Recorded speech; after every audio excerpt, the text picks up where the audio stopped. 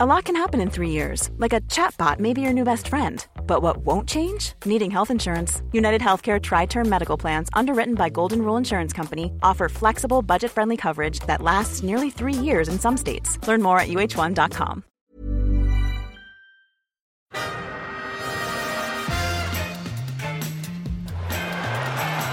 Ahí va a llegar el gol del Arsenal. Ozil. Marca Mesut Ozil. Bellerín, otro defensor, otro disparo, Monreal, gol. Marca el futbolista español, marca Nacho Monreal. Pim, pam, pum. This is Arscast Extra. Hello and welcome to another Arscast Extra, as always with James from Gunnerblog. James, goodly morning to you. Goodly morning to you too. Goodly Monday morning at long last. Yeah, it is. A lot of people have been digging the old Sunday evening podcasts, getting some good feedback on that. So, yeah, we're back to normal though. We're back to normal. Who knows? Maybe we'll switch it up more in future. But I like routine. I find it strange when I don't do this on a Monday morning. You know, it's become part of my life. Wow. profound way to start the podcast. Go on. I know. But I was just talking about profundity and this podcast. I did a tweet last night saying, hey guys, we've got the podcast tomorrow, back on Monday morning. It's the Interlull, so any sort of topics you might have that you think we should chat about or anything like that, you know, questions, send them in. And a good chunk of the replies I got were, probably don't bother, nothing's happened, so don't bother. Oh, well, thanks very much for that. and yet here we are. So that's commitment, if nothing else. It is indeed. Actually, I must see if I can find this here. There was a guy yesterday. I did a post about double barrel names. At Arsenal, and my intention was to make it ludicrous because there's so little going on. I was going to do a couple like Ainsley Maitland-Niles and Emile Smith-Rowe, and then I realised we actually had quite a few. So there's Jordi Osei-Tutu in there as well, Tyrese John-Jules, and so it became there was a little less scope for me to be ridiculous because I was just going to make up some stupid names, which I did towards the end with the French boy Francois Voyage. And the Irish guy, I think it was Seamus Murphy McGee. But I got a comment on Facebook. Where is it here? From a guy called James on Facebook, not you, definitely. He said, would it kill you to do some proper journalism / reporting? There you go. Nice to get feedback, isn't it? It is good. I mean, do you know what's the sort of saddest aspect of this is that I think I've tried to make this point about double-barreled names in seriousness before on this podcast. I'm pretty sure that I was like, yeah, there's a lot more double-barreled names these days. It's I don't know if anyone's noticed, but you know, it was around the time Alex Oxlade-Chamberlain was coming through. I was like, it's the future, guys, the double-barreled midfielder. Well, we've got plenty. We've had plenty as well. I'd forgotten all about Oxlade-Chamberlain. I'm sure there's been some others who've gone as well. So. It's the modern world, Andrew, isn't it? It is. Are people just being greedy about having names, or are parents indecisive, or is it? It comes are from they the sharing? clubs. It comes from the clubs because they want to make more money on shirt printing. Oh, smart thinking. So they think parents think if we give our child a double-barreled surname, he'll be more valuable to any football club.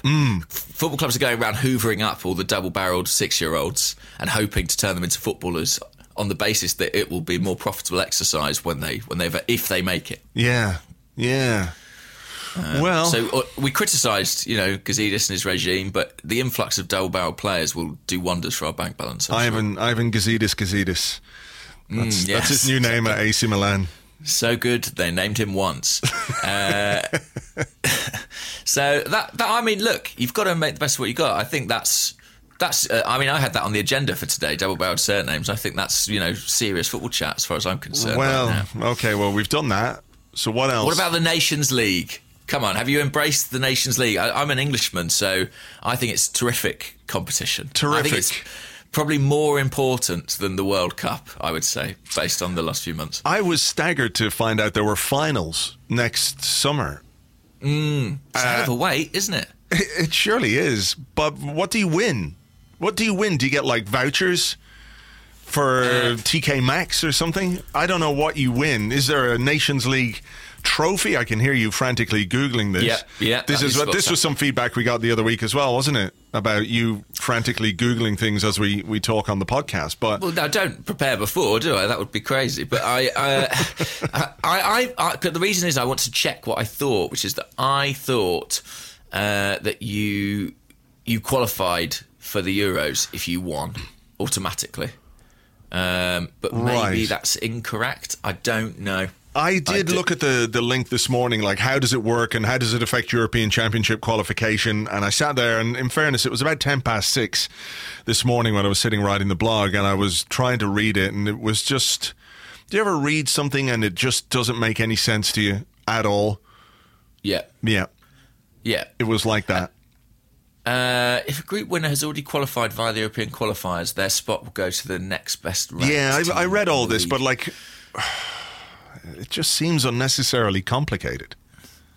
It does seem unnecessarily complicated. I mean, what I understand is that it's very much here to stay, that a lot of that UEFA are fully behind this idea, you know, it's their baby, and a lot of the international FAs apparently feel quite positively about it as well. I mean, presumably the English FA will, after their relative success in Ireland won't. Ireland got relegated to where? I don't know. Are we relegated outside of Europe? Yes, you are, yeah. You're now a part of Antarctica. CONCACAF or something. I don't know. I mean, listen, it's a complicated one, but I do think that it has sort of lent the veneer of competitiveness to these international games, and I think they slightly benefit from it. I mean, I'm someone who can't get excited about international friendlies at all. I mean, they are a waste of time to me, you know, because I'd rather be watching club football and I'd rather be watching competitive football, and these are at least, you know, the kind of illusion of competitive. Well, there is something at stake. There is something at stake in terms of a new competition, and in terms of it does affect, I think, your sort of seeding and your qualifying. So I quite like it. And it's brought out some very good games, actually. And the game with Croatia, between England and Croatia, was a decent one. No Arsenal involvement, though, sadly, of course, with Danny Welbeck being injured. Yeah, he is, and he's about our only English player. Isn't he? Yeah, I guess. Well, I mean, English international until, you know, Smith Rowe and Nketiah and all these guys, you Reece know, make Reece Nelson make the step up. Yeah. Do you think?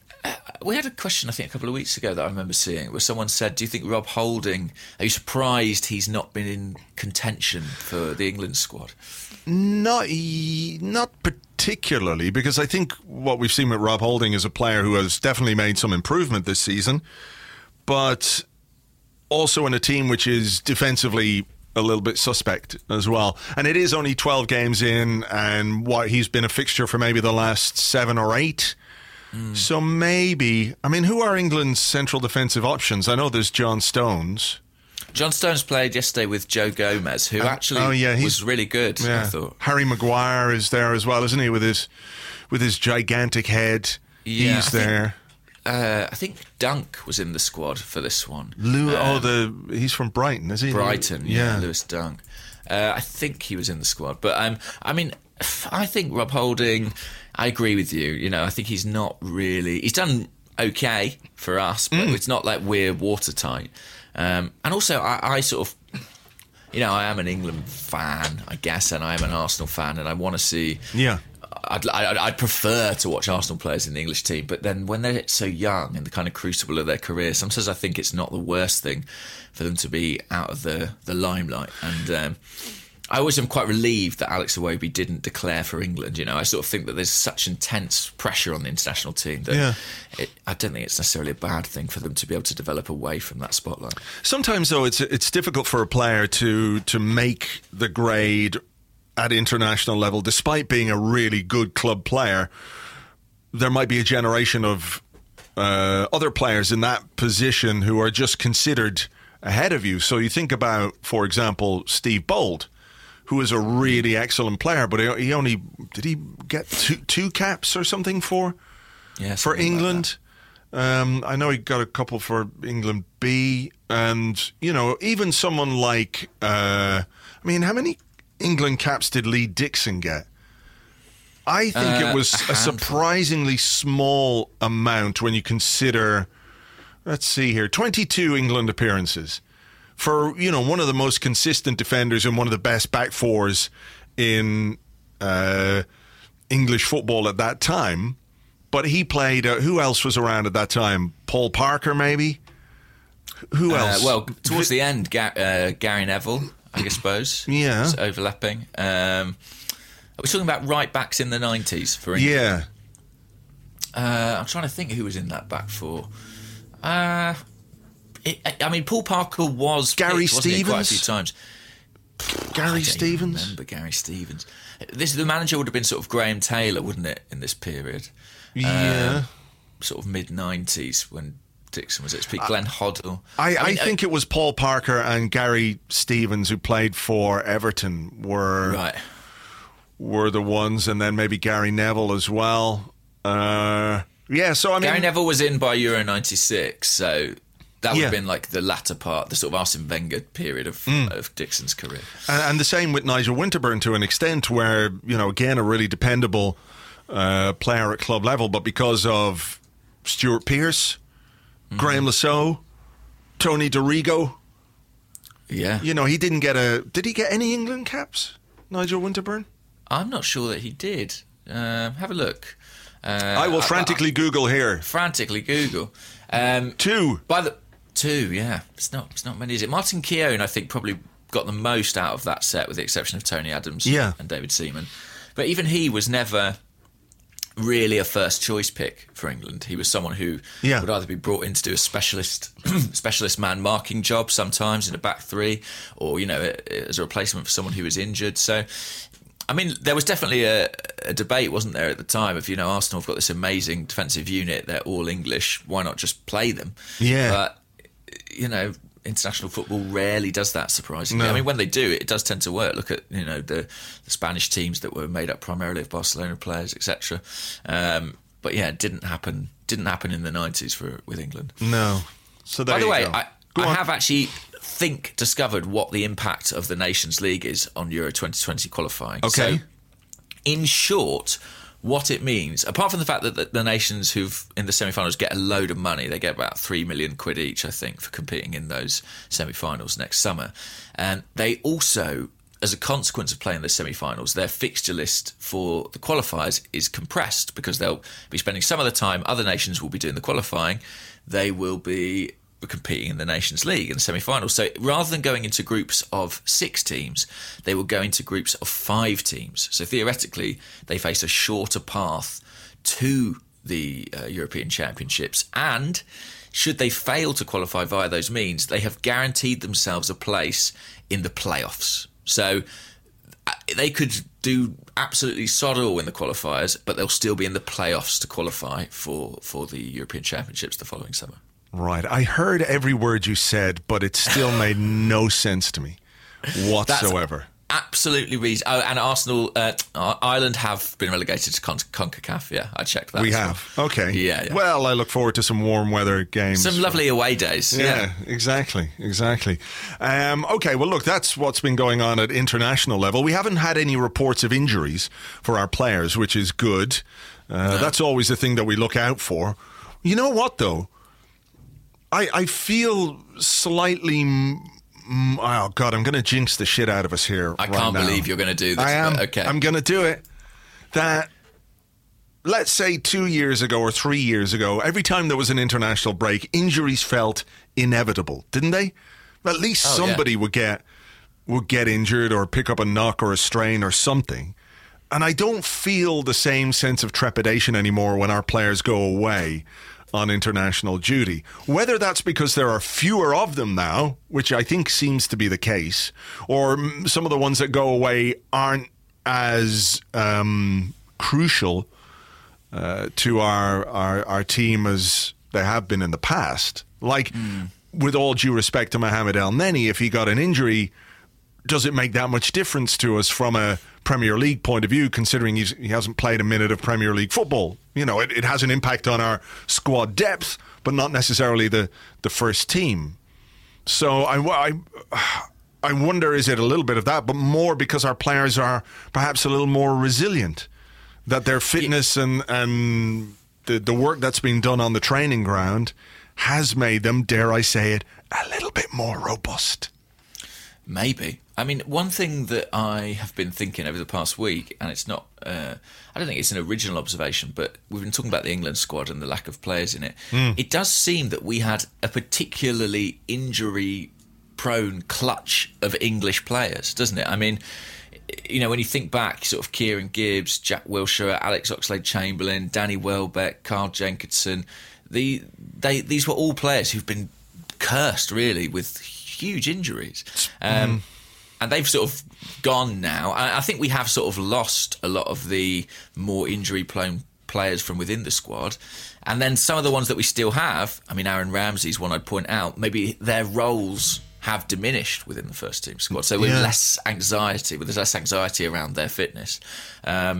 But yeah, it does seem like there's a little bit less stress. I think we probably should give some credit to Darren Burgess and his team as well.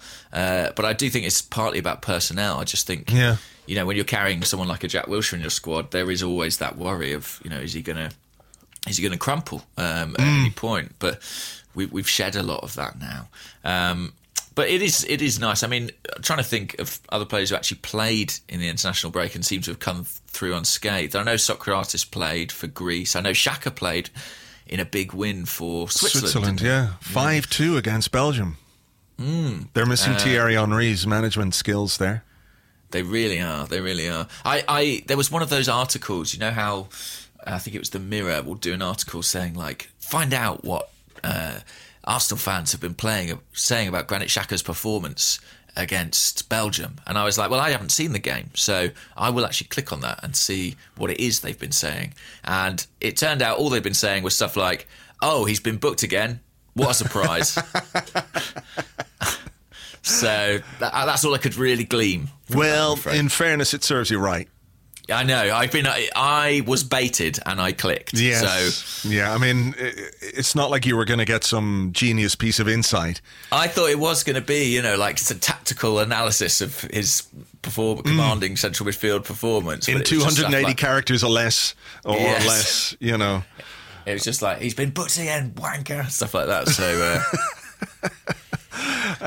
look, he does get booked quite a lot. He's one game away from suspension in the Premier League because he's got 4 yellow cards this season. But he says, actually this week, he said that this is the best season of his life so far. And he's waxed lyrical about Unai Emery and the work that he's been doing on the training ground. Where's the bit here where he talks about the video analysis? Video analysis of the opposition. A freak. A freak, yes. He's a freak who pushes us back and forth 10 times until everyone understands what they're doing. Just leaving a gap there so you can go in with a joke there about Mustafi needing to do it 20 times or something. You know, sure. Okay. Yeah. Anyway, he says, you know, the tactics change for every game depending on the opposition. And Xhaka says, the first video analysis follows right after the game. And then it goes on every day, 30 minutes of video on the game day after breakfast. And then again before we go to the game. So they're all sitting there on their iPads watching videos of the opposition, the way the opposition move, how to break down the opposition, how to find their weak spots, etc., etc.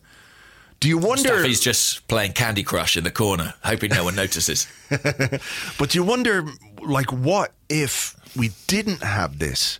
What would our season be like? Like, the last couple of games, last couple of weeks have been a bit rubbish. You know, we've won 1 from 5, and the games have been a bit... which is, you know, inevitable, I think. But where would we be without this marginal gain that the video analysis on the iPads gives us? Maybe that's the difference. Maybe we'd have lost 1 or 2 of those games without this movie maker extraordinaire as manager of Arsenal. He's like the Alfred Hitchcock of football management, but less stabby. Do you think his Unai Emery's videos are like YouTube compilations, you know, like set to terrible European dance music? Does your phone do that? My phone does this. So if you go yesterday, for example, went to beach with the dogs, went to the beach, and my phone this morning says your new movie is ready, and I've taken some pictures of the dogs and stuff, and they're running around, and it's made a movie of my pictures with some really terrible guitar music, like 23-second Right. video. And you haven't asked for it. It's just I haven't asked for it. It's just done it for me. Because the robots are taking over. Exactly. Your new movie. What movie? I didn't make a movie, you goddamn phone fucker. But it's like when you go on Facebook and they're like, you have been friends with this man you've never met for 10 years. We've made a compilation video about your friendship. Do you get those? And it's like a montage of, you know, times you've liked each other's posts set to soppy music. I have seen those. I don't tend to go on Facebook very much apart from on the Arsblog page. Right. To read what mean things people are saying about the stuff I write, of course. But yeah, I know exactly what you mean. Imagine if that's what Emery's videos are like. Just random clips of who are we playing next? Bournemouth. Just random clips of whoever the fuck who plays for Bournemouth these days. I can't even remember. Not Jack Wilshere anyway. Callum Wilson. Callum Wilson. He's in the England squad. Exactly. Random clips of him and that little guy. What's his name? Fraser? You know, the little short guy. He's Fraser, kind of like the English Shaqiri in that he looks like a barrel with legs. That is a perfect comparison. He looks quite a lot like Shaqiri, actually. Yeah. That's very astute. Yes, Ryan Fraser, Scotland winger. Oh, right. Okay, well, there you go. Yeah. So, look, I presume his videos are a bit more... He's probably got some you know, captions in Comic Sans and stuff. Do you think he's done things like he's sort of flipped all the footage because of rights reasons and stuff like that? Yeah, exactly. I mean? Like it's very slightly compressed. He cuts the top off it just in case his YouTube channel gets nixed by the Premier League and their robot algorithms. Yeah, I mean, it's quite interesting, I guess, to sort of hear a bit of specificity on how it actually works and when they're watching these videos. And it surprises me that it's that close to the game. I mean, you'd think players would be sort of focused on other types of preparation by that point. But I guess the game's come so thick and fast. If you're going to do it, you've got to squeeze it in somewhere, especially with the Europa League. You know, if you get back on whatever it is, Friday morning, and you've got a game on the Sunday, you've got to fit that footage in somewhere. But as for your question as to like, how bad would we be without it, it's really difficult, isn't it? Because we don't actually know how much it helps. Like, we like the idea of it, but it's difficult to know what kind of tangible impact it might have. I mean, you know, Granit Xhaka, presumably there were videos that said things like, don't dummy a ball needlessly in the middle of midfield, but or maybe there wasn't. Maybe that's the problem. I know what he's going to be watching when he gets back. Just loads of videos of incidents like that. Don't do this. I don't know. It's kind of... Xhaka compared Emery to, I think it's Lucien Favre, is it? Who was his coach at Borussia Mönchengladbach, who is also like a known sort of a fanatic with an eye for detail. And I think as Arsenal fans, we really welcome that because it feels like a counterpoint to what we've had in the past. It's a really radically different approach. But what would be fascinating would be to hear players talking specifically about how that's helped them, really. I'd love to know more, but inevitably there's going to be a sort of a slight wall of silence on that, isn't there? You know, you're not going to reveal your methodology so early on. Yeah. I mean, can't be that complicated, though, can it? No. I mean, it's an editing job, isn't it? That's the main thing I keep thinking is that someone... Because presumably these videos, there's like team videos, I would think, but there must also be like positionally tailored ones. You know, if you're a fullback, there must be videos that are like, here's Ryan Fraser. This is where he likes to... This is the way he likes to turn. Show him onto his... Show him inside! Etc. And that. Etc. Yeah. And I imagine there are sort of like... big, you know, I imagine the words "show him inside" come up like, you know, in big letters at some point in the video to sort of reinforce the message. Yeah, for people who don't like to, you know, look at the pictures, they only like to, you know, read the captions. I think it would be great, wouldn't it? Not great, but it would be fascinating if some of that footage was leaked, wouldn't it? I mean, that would be like, if you could tell me you could see something from behind the scenes at Arsenal, I'd love to watch what they're watching. Not because it would make me a better footballer, but just because I'm nosy. Yeah, I do wonder. I mean, is it mandatory watching? Do they sit down? Do they have like a... Do they have a cinema room at London Colney? They definitely do, yeah. They have suites with projectors in. Right. And big screens. But I don't know whether, as I say, whether they're doing this collectively or individually. I imagine both. Yeah, well, look, I guess it will speak to some players. For other players, they might get, a little bit cheesed off with watching videos. What do you make of Xhaka's analysis that he's having the best season of his life? Do you think he's having his best season at Arsenal, even? Weirdly, I would say, yeah. I would say he probably is, even though he just made that big mistake against Wolves. I think generally he's been pretty good this season. He's done a job for us at left back, which shows not so much a versatility, but a willingness to do a job he's been asked to do, which has taken him out of his comfort zone. It's affected the team, but, we didn't have anyone else to play there, so he was happy to do it. I thought he was really good against Liverpool alongside Torreira. Not so great against Wolves, but I think the mistake overshadowed everything else, really, That's what tends to happen. I think we've spoken about this before, that sometimes a player can do 99 things well and do one thing wrong, and everyone remembers the one thing. And I think he's kind of that kind of a player. For a lot of people, they're just kind of waiting for him to make a mistake. And unfortunately, he tends to oblige a bit too often. But I do think, generally speaking, he is playing his best football, which may have something to do with the fact that as a team, there's a lot less baggage around us. Where Wenger's last season was just crazy, really. It was hard to make any real assessment of any individual because of how weird we were collectively. We were really good at home and just shit away. So there was something really wrong fundamentally with the team for, his second season at Arsenal. His first season, I think every player gets a bit of a pass, don't they? It takes him a season to settle in. He had some good moments, some bad moments. So from an Arsenal point of view, I think so far it is his best season, but I think it could be better as well.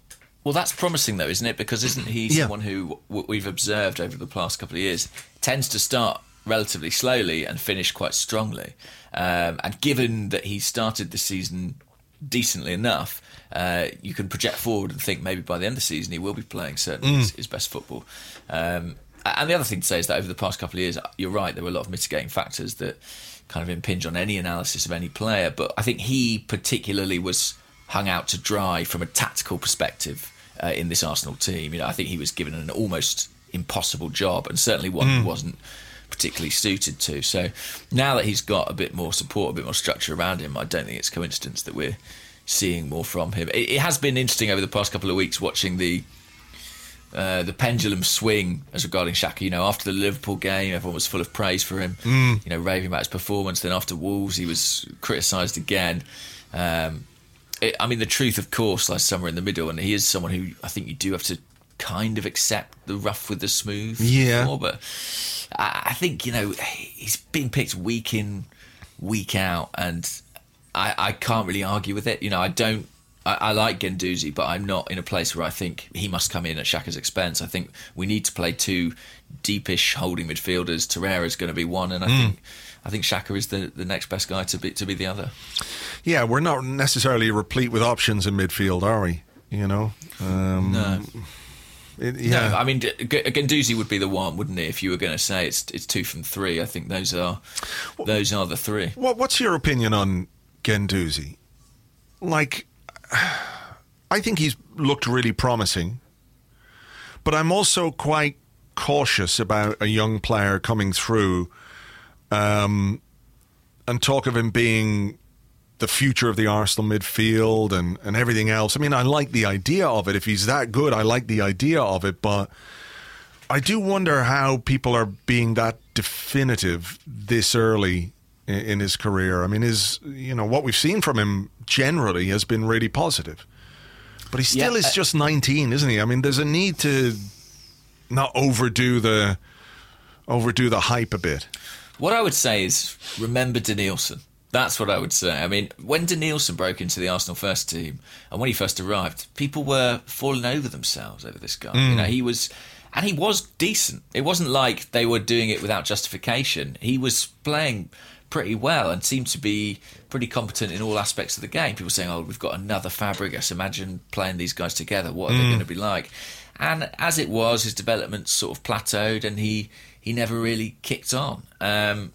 He did eventually become a first-team player at Arsenal, but in a period where our midfield was really poor and we were exposed, essentially. Now, I'm not saying Guendouzi's going to go the same way, and there are definitely, I think, more eye-catching attributes within his game than Danielson ever had. He was kind of a sort of solid across-the-board player, but it was difficult to say what exactly he did well. I think Guendouzi's run really slowly. I think he did that quite well. Yeah, he could do that quite well. I think Guendouzi's energy, I think his range of passing are already superior to anything we saw from Danielson. But I share your caution, really, I suppose. I think we've been burnt many times as Arsenal fans by, last season it was Ainsley Maitland-Niles. People saying this guy is the solution. He's going to be, the new Vieira or whatever it is, the next big thing in central midfield.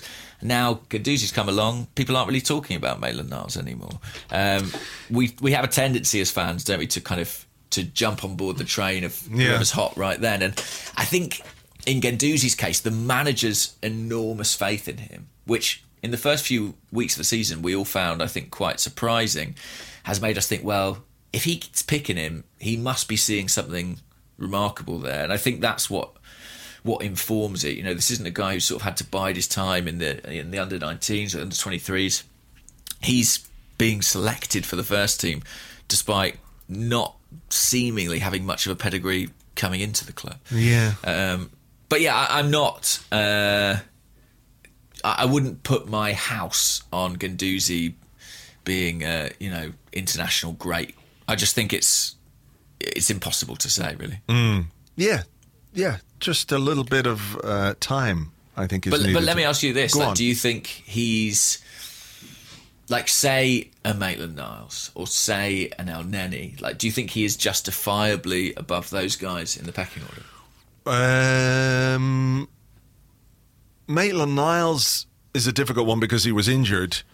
I thought it was interesting that when he played this season in the Europa League, he was played as part of the front three, which is where he spent a lot of his time at youth level. He was a winger. El Neni,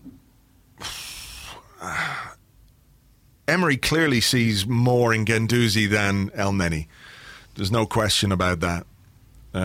Otherwise, he would play a more experienced player.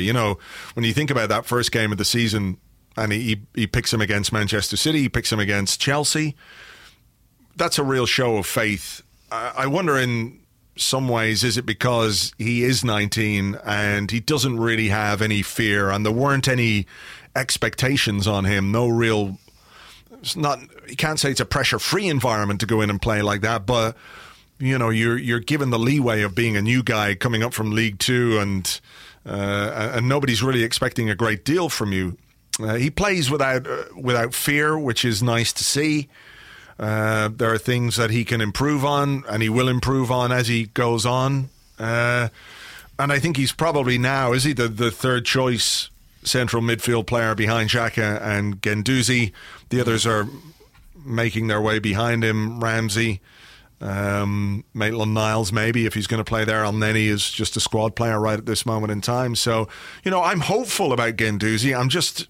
I just don't quite get the definitive way some people talk about him and what he's going to be at Arsenal, because, like you say, we have seen players come in, do well as a young player because there is that freedom, and as soon as there is a bit more expectation and a bit more pressure and a need to provide consistency, it becomes more difficult. So, yeah. Did you see, there was kind of a video doing the rounds on Twitter where someone had taken, I think it's an existing viral video about Gordon Ramsay, where he's being really horrible to adult chefs, on Ramsay's Kitchen Nightmares, and then he's got a kids show and he is sort of disturbingly lovely to these children, and they overlaid it with Arsenal fans react to certain players. Yeah, it was very good. I retweeted that. It was good. And if you haven't seen it, it's worth a watch, because it's a nice illustration of the way in which we judge players differently. I mean, for example, if Guendouzi had made that mistake against Wolves, I suspect he would have had a very, very different reception to Granit Xhaka. And of course, there are reasons why he's not a regular offender yet in that case. But it is interesting how as a fan base, we seem to almost collectively kind of make a judgment about a player, and it does inform how we perceive them. It's interesting how that happens, isn't it? Yeah, I guess. But, it is one of those things, isn't it? When a new player comes in, they have this honeymoon period in a way. And then over time, you realize, okay, the hopes and expectations that I placed on this player when we signed him. Like, I think every player that we sign is going to be great. I've had that since I was a kid. Every time Arsenal, well, there must be a reason Arsenal are signing this player. He must be really good. Must be. And then it doesn't always work out that way. Quite often, it doesn't work out that way. The honeymoon period is over. The player doesn't meet the expectations, or he can't live up to the standards either that we ascribe to him or that we require. In real life, we actually require this player to be better. And off he goes, and a new one comes in, and you do the same thing. This guy's going to be fucking great. Look at him. He's a monster. He's the physical specimen we need. And then all of a sudden you realize, well, he's not that good at football. That's a shame. Yeah, that is basically the pattern, and has been the pattern all too often recently. I don't wish to make it sound like we're not impressed by Guendouzi. No, not at all. And he's definitely exceeded, I think, anybody's expectations of him coming into the club. But I do also think a bit of caution is worthwhile too, because I have seen other players look fantastic in those first few months and been wrong. Yeah. Been very, very wrong. One thing I thought we should touch on just before the end of part one is I don't know if you've how much attention you've been paying, but the Arsenal women's team are really good. I obviously have been reading the stuff that Tim Stillman is doing on Arseblog News, and yes, they are. They're top of the league, aren't they?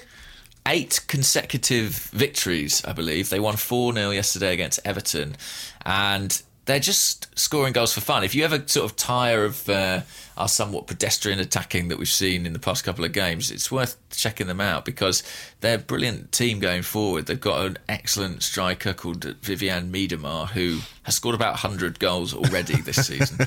Now, I think she's generally into double figures. It's quite impressive. And they are... the way the Women's Super League is structured, I think the top 3, who are sort of Chelsea, Man City and Arsenal, are sort of are breaking away from the rest of the pack already, but Arsenal very much in there and having a real resurgence. So it's definitely, and they're playing some fantastic football as well in sort of some of the goals. Tim has called, I know. Well, Tim has spoken about how the managers wanted to kind of play in the Arsenal tradition, which I suppose is the style of football that Arsene Wenger implemented, and with that Arsenal style. And they really are. So, if you get a moment, do go back. There are highlights, if you're in Britain, available on the BBC website. So go back and check those out. Do they have clips on the Arsenal? I presume they must have some clips on the Arsenal website as well, no? They probably do. I don't know. But right. I know the BBC have the rights over here. And if you are... local enough that you want to go and see some of the games, Tim has written a really good post on Arseblog News, which I'll add the link to in the description of the podcast on the website. You can find out, where they play, how to get tickets, etc., etc. I think it's great. It's fantastic that the women's team are doing so well, and also fantastic that there's more coverage of it. We do as much as we can on Arseblog News. Tim does fantastic stuff on that as well. So it's great, and it has actually. I've seen people feedback on the posts and on Twitter to Tim to say, look, I really didn't know anything about the women's team. I'm now following, or I'm bringing my kids to watch the women's team. So it's driving interest and more fans towards the women's team and women's football, which is absolutely great. So yeah, that's really cool. And the great thing is, if you don't like women's football, you don't have to do anything at all. You can just ignore it. Exactly. Yeah, there's no need for inflammatory comments on Facebook or anywhere. Yeah, exactly. All right, we're going to take a break. It's the end of part 1. We'll come back with part 2, which is what? The bit where we do the questions. That's it. I was trying to figure out what it was. Yeah, this is the bit where they tell us what to say. So thank goodness, we can go into autopilot now. It's all down to the listeners. The responsibility's firmly on you guys. All the research and preparation we did for this first bit that took us so long. It's over. It's over. Thank goodness. And we can hand it over to you guys right after this.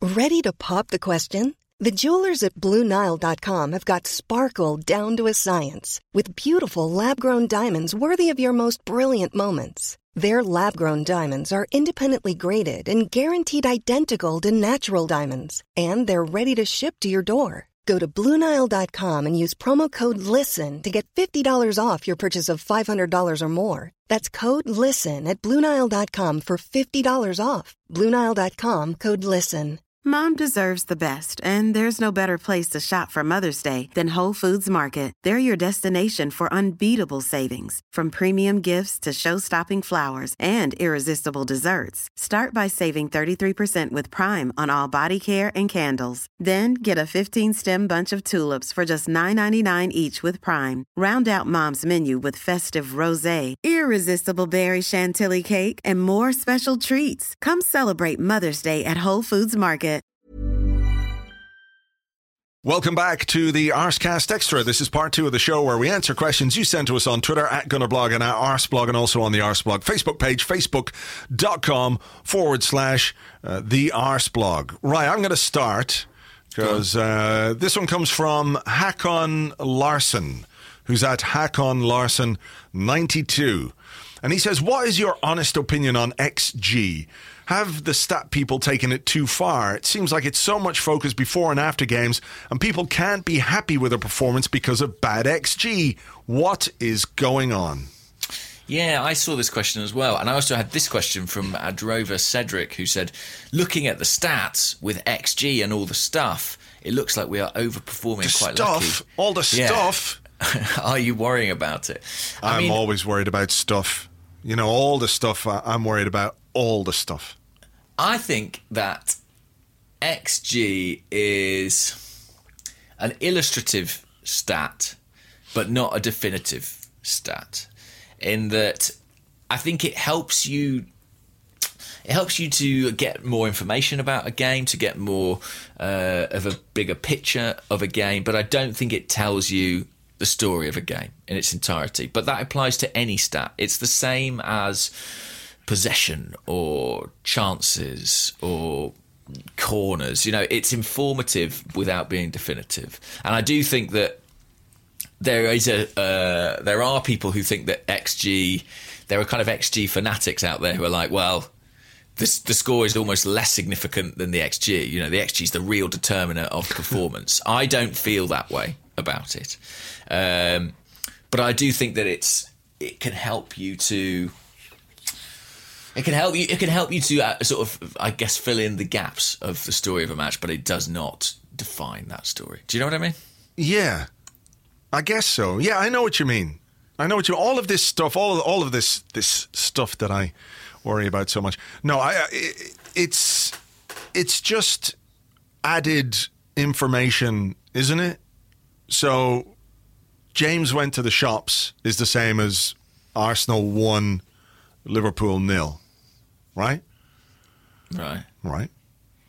But when you start adding stats into the equation here, you find out that when James went to the shops, he got stopped by a granny who he helped across the road. His expected crossing of the road is part of his journey to the shops. Right? Right, yeah. See what I mean? Yeah. And stats are kind of like that too. You get the result, but how many times did we help a granny cross the road in the 90 minutes versus Liverpool? That's the added colour, which informs your understanding of the 1-0. Does that make sense? Kind of. Yeah, it kind of does. I mean, to be honest, it's mainly Granny's helping me across the road with my luck. I sort of think I'm the one who needs assistance in that situation. But basically, I think that what XG does do is it sort of... Like, for example, this season, we've been really efficient with our finishing. Like, we have overperformed our XG, I believe, in terms of goal scoring. A lot of players have. Maybe it's come back to the mean now a little bit because of the last few games. Sure, but at a certain point we were. But...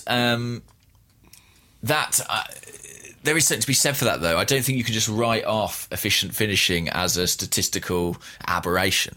I think that you have to also look at that as like a positive rather than an outlier. Do you know what I mean there? Like, yeah, it doesn't. And also, there are sort of flaws within XG. Sometimes you hear people break down a game in terms of XG and they'll be like, oh, well, that chance, you'll look at a chance, you'll be like, well, that was a really good chance. And they'll be like, yeah, but in XG terms, it actually wasn't that good a chance because, the XG doesn't factor in the position of the goalkeeper or something like that, where it's clearly still an imperfect system. But I do think it's helpful. I mean, did you watch, in fact... We had a question. Ricardo Coral T says, did you get to watch Arsen's interview on beIN Sports? And if so, anything that caught your attention? Have you seen that? No, not yet. I loaded it and then I remembered that it was Richard Keys and Andy Gray, and that put me off it. Yeah, that element of it is uncomfortable, I'll be honest, especially because he seems to be quite pally with them and, no one wants that. Nobody wants that. But there is an interesting part in it where he says the job of the modern manager, he said, you come in at half-time and you're overloaded with data. You get so much more data now than you did even 10 years ago. And he said a big part of the job is choosing the 3 numbers that you will implement into your halftime team talk that you think can make a positive impact upon the team. Sifting through all the data and going, well, these are the things that are pertinent. And I guess sometimes that will be something like XG and sometimes it won't. So halftime whistle goes and the manager makes his way down the tunnel. Is there a stats guy giving him a brief on the game? That's certainly what he implies, yeah. Right, that's interesting. I mean, look, again, I just think stats are a way of understanding more about what's going on. Without, the people who live at the extremes where stats are the be-all and end-all, or the people who don't think stats are in any way important. 1-0, that's the only stat you need. Sure. That kind of thing isn't particularly helpful, but if it helps you understand things a little better, I think the data that they have is much more sophisticated than we have, certainly. How many runs a player makes, sprints a player makes, where is he making those runs? Definitely. But on XG, it's interesting. I think it's interesting, but like you say, it doesn't always tell the full story of a game. I think basically it's a better stat than attempts on goal, isn't it? Because anyone can have an attempt from goal from, Andros Townsend can have as many attempts on goal as he likes from 30 yards, but they're not, they rarely actually have an impact in terms of how they influence games. So I think it does illustrate to you how effective you are being going forward, the types of chance you are creating. I think that's definitely a positive and useful thing. However, I'm not at a point where I come out of games and I look at the full-time score and I go, yeah, but what was the XG? I still am led by the score because it's the emotive thing, isn't it? I mean, that's the sort of thing that we actually get excited about. Sure. But I don't think it's gone too far. In fact, I think it's going to go a hell of a lot further. And I think that, stats and numbers are here to stay, aren't they? There's not going to be any... It's not going to be a let-up in terms of that. In fact, I think they're going to become more and more sophisticated. Well, it would be a bit of a problem if they did away with numbers, because we need them on a daily basis. And on the back of the players' shirts as well. It'd be very difficult to tell them apart. It would, unless they all got like a little icon, like emojis. That's probably the future. I tell you another thing Arsene said in his interview, and you've probably seen these quotes flying around, but he's really banging the drum for we're not banging the drum for it. He's sounding the warning, let's say, for before long, half-time substitutions will be made by fans on social media. I mean, do you think that is plausible? There's a lot of stuff that's happened in this world recently that I thought was completely and utterly implausible. So I'm loath to rule anything out. You know, ideas that seemed ludicrous came to pass and exist, even if they still feel ludicrous. So would I rule it out? I mean, I think it would be fucking stupid. I think it would be a really terrible, terrible thing, but is it impossible? I don't know. If they get it sponsored by somebody, halftime substitution sponsored by Domino's Pizza. Use your Domino's app to vote for which player you want to take off and which one. You get a voucher for fucking 20% off a pizza. That's not impossible. I mean, now I'm interested. But I regrettably only if it was good pizza. Go on. Part of, was it Ebbsfleet United who was subject to a takeover where basically everyone bought a share and you did sort of run the club as a kind of cooperative, like a collective, where there were kind of votes on stuff like new managers and things like that. I'm not sure if it was Ebbsfleet or not, but My Football Club, there you go. November 2007, the website My Football Club entered a deal in principle to take over Ebbsfleet United. So it was a 700,000 takeover fund. And members had a vote on transfers as well as player selection and all major decisions. I mean, it was an absolute unmitigated disaster.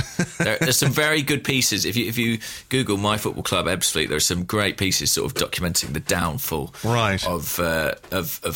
I think in the space of 5 years, the club ended up very close to going out of business by 2012, and they were eventually bailed out by Kuwaiti Group, I think. But yeah, I mean, it was quite extraordinary how, like, there were 32,000 people signed up, and it was 9,000 within 2 years. You know, people just had no long-term interest in it. I mean, anyway, I think it's a sort of salutary warning to football clubs about these kinds of things. I mean, imagine opening up decision-making about the Arsenal first team to Arsenal Twitter.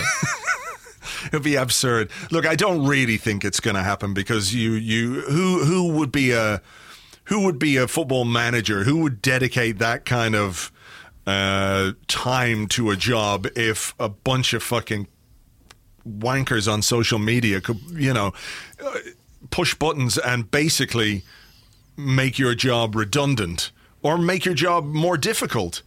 Because, like anything, it could be exploited, couldn't it? You know, when you think about it, it could. The Russians would be making the decisions. You mean? Yeah. Russian troll farms would be like, all of a sudden, who are we going to take off? Aubameyang, but he scored 4 goals in that half. And who are we putting on?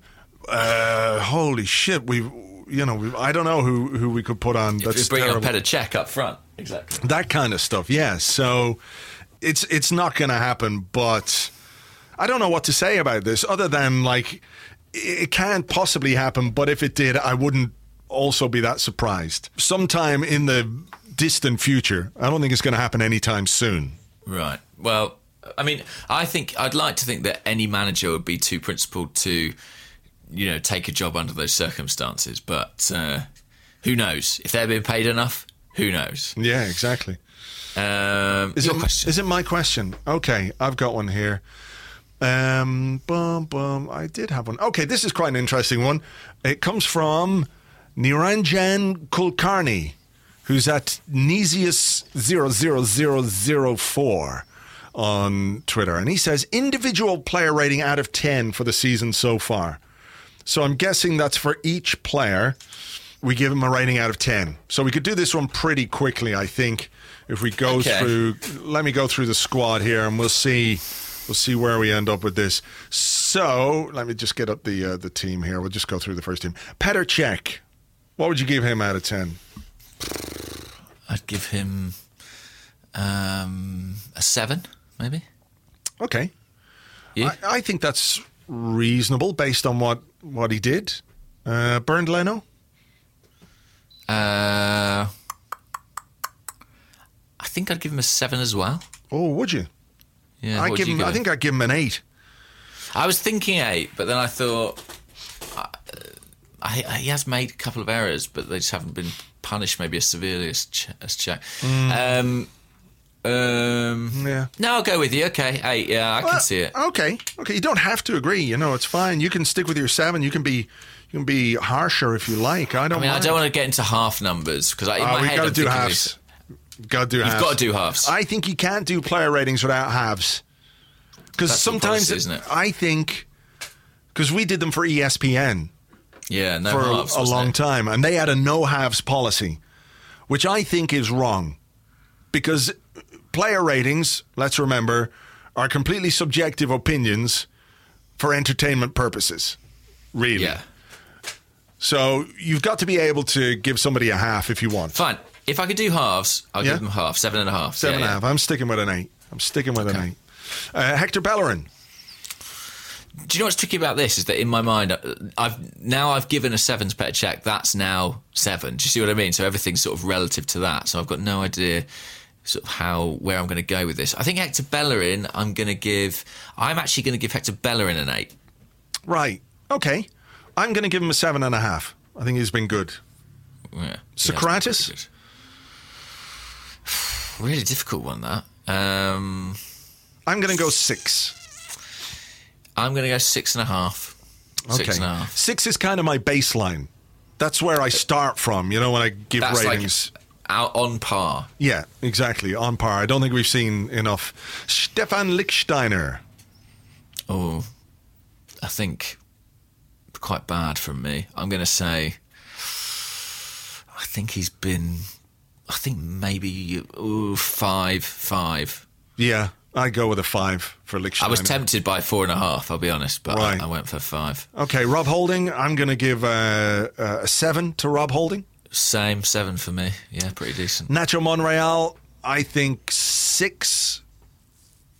Really? I think that's a bit low. Do you? I just think he's been injured. Maybe he's a bit out of sight, out of mind for me. I think he's our best left back. Played. Yeah. But maybe you have to take all of that into the equation. I'd say for me, when he's played, he's been a 7. Okay, I'll go 6.5, maybe. Mustafi.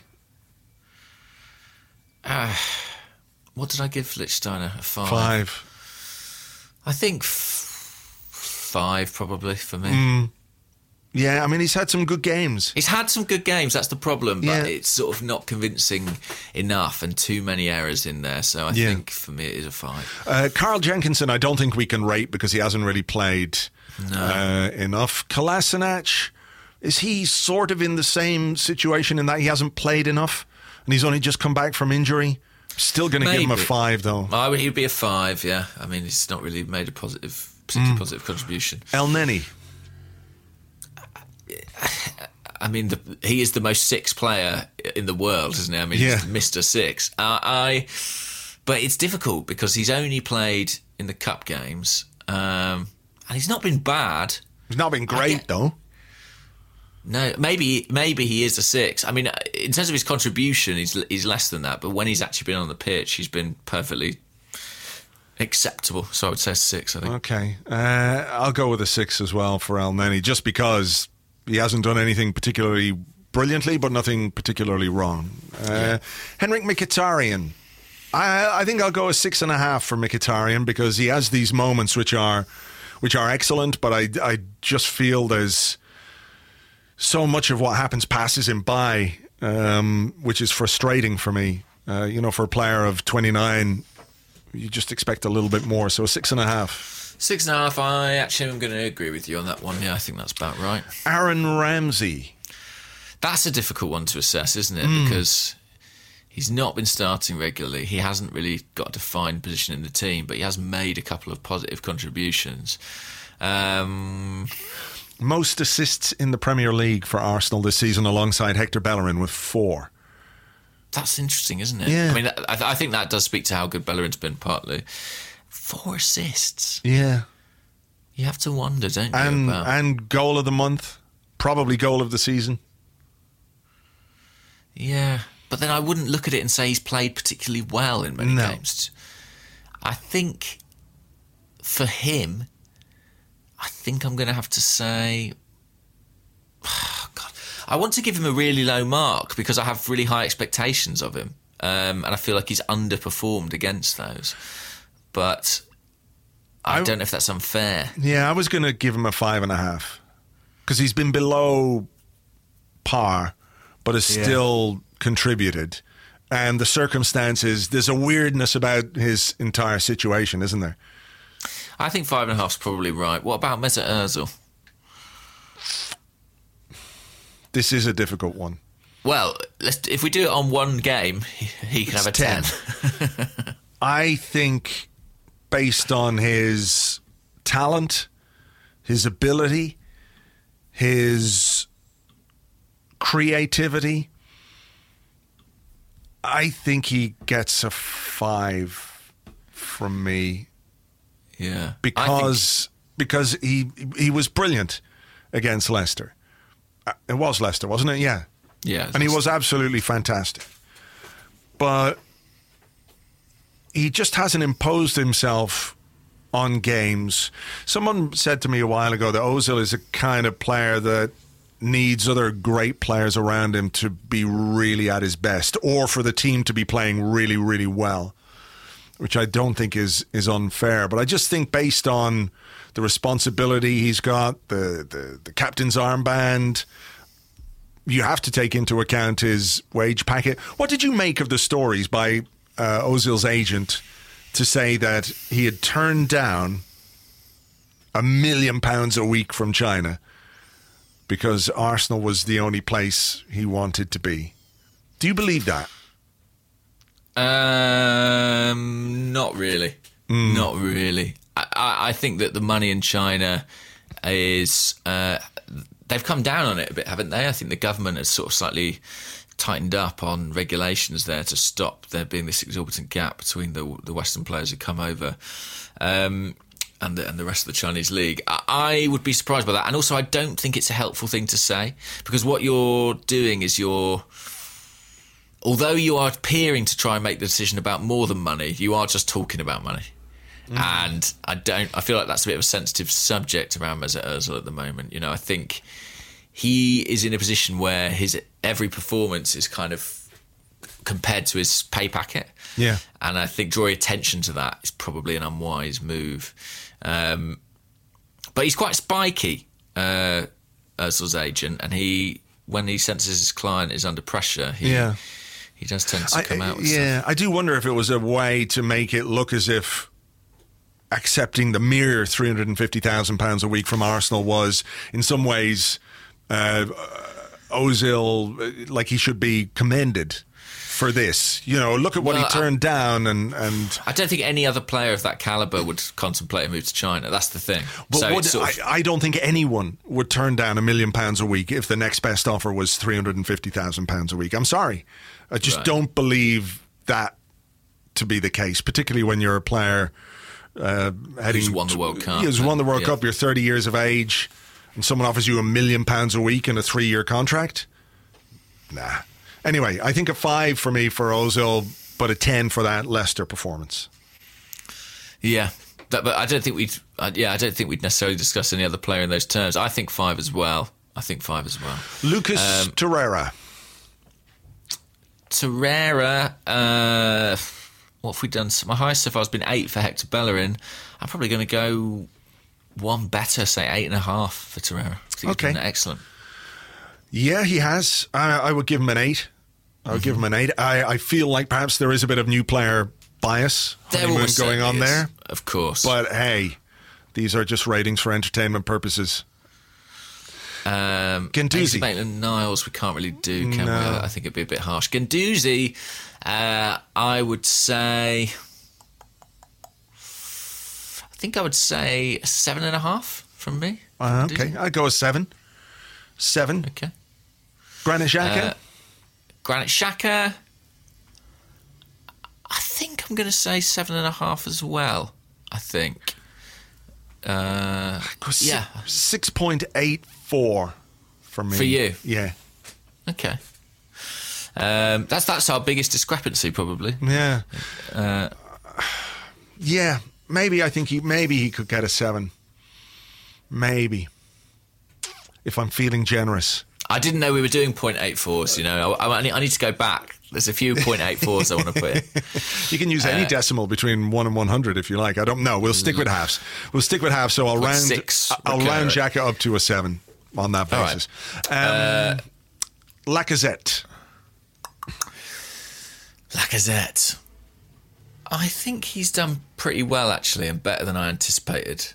I think I'm going to give him a 7.5. Okay. I think a 7 for me. He scored some fantastic goals and he's become the focal point of the attack, but the attack hasn't always worked, particularly in the last few weeks. So I think a 7. I hear you. I just rarely feel like he is the reason the attack hasn't worked. I think it's what's done with the 3 behind him. I tend to agree with that as well. But yeah. Aubameyang. 7. Hard one to assess. Lots of goals, but performances and contributions generally. I mean, what do you want from him? He scores goals. That's it. That's what he does. But, and a 7 with the caveat that I don't think it's necessarily his fault that it's not higher because of what's going on with, him playing out on the left all the time. So, yeah. I would agree with you. 7 for Aubameyang. Alex Iwobi? I'm going 6.5 for Iwobi. Yeah, it's one where, like, in my mind, I think people might expect it to be higher, but actually, I think it's more about how much he's improved relative to last season than he's suddenly Ronaldinho. Do you know what I mean? So I would give him a 7, I think, but that is a big step forward for him. Yeah. So, yeah. Okay, and Danny Welbeck, finally. Well, finally, I mean, sad because we might not see him again for some time, but I think he probably deserves a 7 from me, actually, in terms of what he's done in the games that he's played. Yeah. So I'd say 7 for Welbeck. 5 goals or whatever it was before he picked up the injury, so I think he has contributed. And I suppose the thing to point out about ratings is that the ratings aren't necessarily in comparison with other players. It's what you expect from that player themselves, where they're performing in relation to their own ability and the job that they're being asked to do. So Aubameyang getting a 7 despite scoring more goals doesn't negate the Welbeck 7, if that makes sense. Yes, absolutely. What's interesting, I suppose, going through that is there aren't too many players who've had shockers, are there? You know, there aren't too many, you're saying 4 or 5. There are only a few below 6. So yeah. I think that does speak to the fact that Unai Emery is getting more out of this squad. He's getting something decent out of it. We're doing all right. Not spectacularly, okay, but all right. Yeah, we're doing okay. Okay. Your question? My question, let's have a little look, see what we've got. XG, done that. beIN Sports, done that. Ratwan Postwala says, I reckon Koscielny will be back after the interlull, and that makes me really happy. Assuming he's able to stay fit and be first choice, how would you rank our remaining centre-backs in order of their suitability to be his centre-back partner? And then he says, I'd go Socrates, Holding, Mavropanos, and lastly, Mustafi. I've got issues with Mustafi. I think people who listen regularly will know that, but I love the idea of a 19-year-old who's been injured all season is ahead of him in the pecking order. I'd like Guendouzi, I'd like Mavropanos to come through and be outstanding, but we just haven't seen enough of him. The last time we saw him, he got sent off at the end of last season, and that's basically the last time we've seen him. Didn't really feature in pre-season, so I think we need to step back a little bit on Mavropanos. Where do I rate them? I don't know. I don't think Koscielny is necessarily going to come back as a first choice. Maybe he will, but he is 32, 33 now off the back of a big injury, so it's really hard to say what way it's going to work. I think just having 4 centre halves will be useful, though.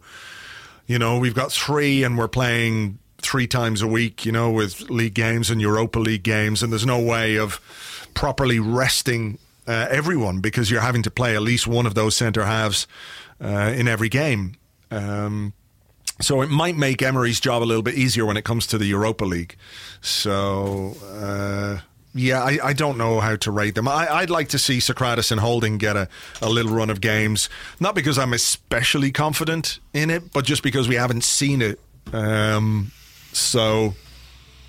I think that's absolutely fair enough. Yeah, I think that we've been wondering sort of why Socrates hasn't been in the team as much, and I do think it's because Emery seems to have decided that he and Mustafi are not a particularly compatible, balanced partnership. However, if that means Rob Holding's going to play, then I would prefer to see Socrates in there to Mustafi. But I don't think we'll see Mustafi and Socrates together very much moving forward. It almost feels like that decision has been taken now, doesn't it? Yeah, it does a bit. It does a bit. Shall we do a few quick-fire ones to finish off, because we've been going through here. Kwame Odum, who's at Kwame Odum, says, what are Emi Martinez's chances of making it at Arsenal? Very slim. Slim to none at this point, yeah, I'd say. I would Especially agree. given the relative ages of Martinez and Leno. Yeah. Yeah, they're the same age, more or less. Wow. Pretty much, yeah. I think, let me just... So Leno's 26, I believe. Yeah, and Emi Martinez is also 26. Wow. So, that speaks volumes, doesn't it? Yeah, he was 26 in September, and Bernd Leno was 26 in March. Bernd Leno has played 300, nearly 400 first-team games. Emi Martinez has not played 50 yet. So that tells you, I think, a story. Go on. Have you got one? Yeah, and Nathan Rich says, would it be unthinkable to try Lacazette on the left-hand side with Aubameyang through the middle? Wouldn't be unthinkable, but I presume there's a good reason why we haven't done it yet. Nathan's thoughts are that Lacaz's more comfortable with the ball at his feet, and he played okay in that position last season at one point. I think it was the Leicester game, wasn't it? He was thrown there and Giroud went through the middle, but... Yeah. I don't think it's an ideal solution to what is a problem that we have in terms of how we pick our team. Yeah. Again, it's playing somebody else out of position. So I don't know. I agree with you. Lyle Buckenjohn, who's at Invisigooner, says, which positions would be a priority in this upcoming transfer window, and are we looking for starters or squad players? So do you think we'll sign anyone in January? No, I don't. Yeah, me neither. If I was in the market, I'd be looking at left backs. I'd be looking at... You'd be looking at Ben Chilwell, James. Let's just lay it on the... You are obsessed with this young man. But I am dangerously obsessed with Ben Chilwell, who was very good again for England. But I genuinely think he is out of our reach. I do think that we have to be the club that signs Ben Chilwell 2 years ago. We were he was on our radar. I think there were reports that before he signed a new deal with Leicester, we were going to bring him in. And something happened. Well, Kolasinac, I guess. Kolasinac maybe, or maybe it was this. We thought we were switching to a back three, something like that. I don't know, but I do think that we're not necessarily a club who can go and buy someone who's now an England first team player, essentially, on a 5-year contract. I think we need to find, crazily, the next Ben Chilwell. Good luck with that. Yeah, and so left back would be on my list, and I suppose wide forward would be on my list. Although we've talked about Reece Nelson a lot as well. Okay, have you got one? I've got a couple. Have you got? I've got what would be on your list? Yeah, I've got a. What would be on my list? Yeah, I'd like a left back. I think we have to really address the left back position. Where else? I mean, I know we've got loads of them, but if a world top class centre half became available, of course that would still be on my wish list as well. Yes, me too. But don't worry, we've got Mavropanos. Nazar Timol, who's at Radiohead Tim, says, what do you guys make of the reports linking us with a loan move for Ousmane Dembele? You see, Guillaume Balaguer is saying that via an intermediary, Arsenal have asked Barcelona about a loan move for the man who's having a very difficult time in Catalonia. turning up late for training, turning up late for games, getting fined. Doesn't seem to be having a happy time at Barcelona. No, I mean, it's a little bit like the sort of stuff we were hearing about Aubameyang prior to his January move to Arsenal. I would be surprised, though, just because he was such a massive investment, I would be surprised if Barcelona sanctioned a loan deal for him. It would be... I mean, they'd be not cutting their losses, but he cost, I think, £100 million, essentially. Yeah. You don't tend to loan out £100 million players, do you? No. Apparently, there's some stories going around that they fear that he's got a sort of gaming addiction. Hang on, what? Gaming or gambling? Gaming, computer games. So he's what, like playing Fortnite all the time, or what? What's he playing? Apparently, that's one of the reasons he missed training, because he was up all night. According to AS, who we know only print the truth, he missed training because he was up playing, let's say it was Fortnite or FIFA or whatever it was all night. Wow. Look, he's obviously a top player. This story's been rumbling around for about a year now, hasn't it? That he's not settled at Barcelona and that we might be in the market for him. I mean, he has played for Dortmund, so there is a possibility that Sven Mislintat could contemplate signing him. How's Malcolm getting on at Barcelona? Because he was a year ago being talked up as an Arsenal player, wasn't he? Yeah, I don't know, actually. I feel like he's not getting on particularly great either, and they're both kind of left-footed right wingers who I feel like aren't really having any sort of positive impact there. Well, he has made, according to Transfermarkt.com, he has made just 3 appearances in La Liga with no goals, 1 appearance in the Champions League in which he scored a goal, and 1 appearance in the Copa del Rey. So this is a Barcelona team in a kind of transition still, isn't it? Or it's going through a sort of transition after Iniesta's gone and what have you. So it's not working out particularly well for him. Yeah, I mean, look, if you're asking me if I'd like Ousmane Dembele, the answer is definitely yes. Okay. But I'm not taking it too seriously as a story right now. Troy Reed, who's at TroyReed32, asks, once opened, does tomato sauce or ketchup belong in the cupboard or fridge? We did this years ago.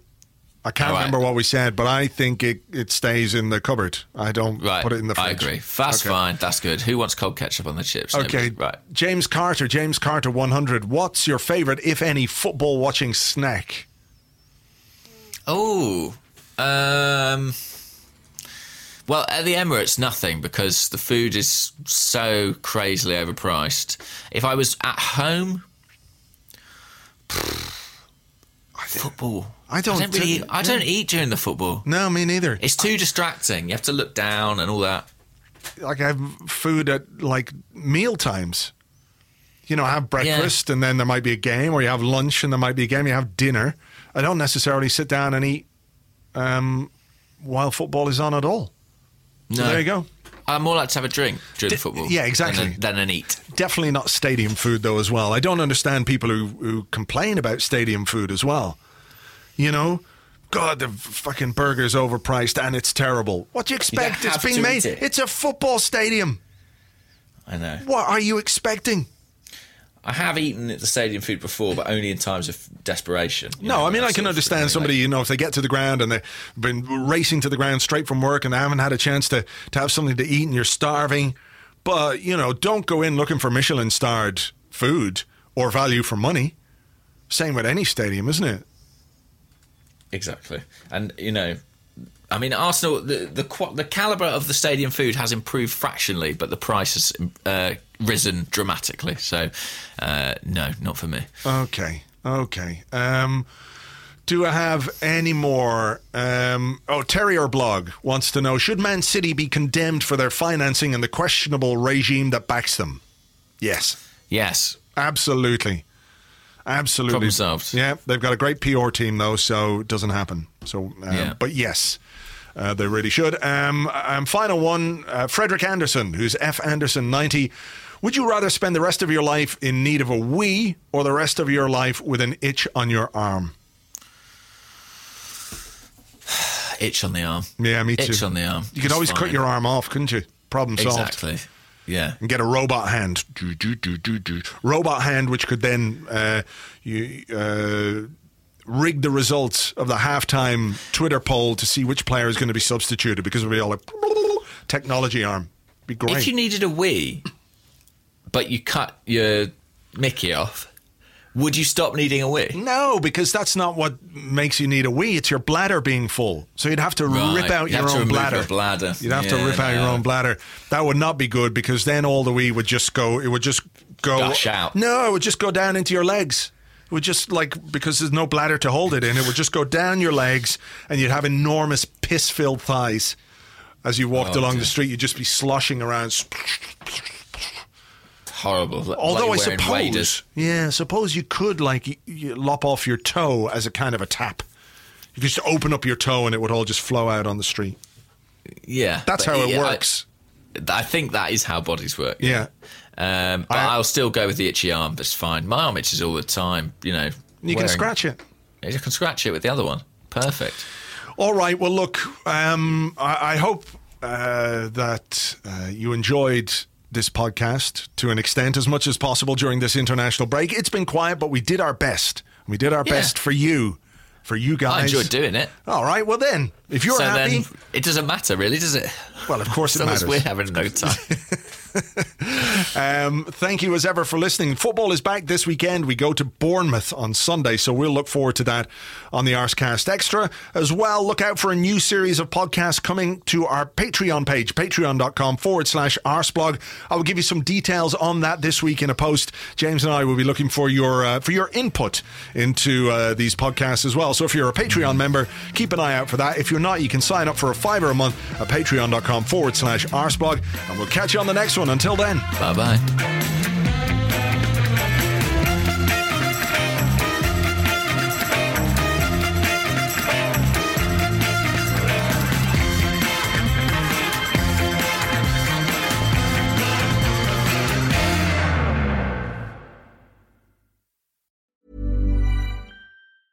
Mom deserves the best, and there's no better place to shop for Mother's Day than Whole Foods Market. They're your destination for unbeatable savings, from premium gifts to show-stopping flowers and irresistible desserts. Start by saving 33% with Prime on all body care and candles. Then get a 15-stem bunch of tulips for just $9.99 each with Prime. Round out Mom's menu with festive rosé, irresistible berry chantilly cake, and more special treats. Come celebrate Mother's Day at Whole Foods Market.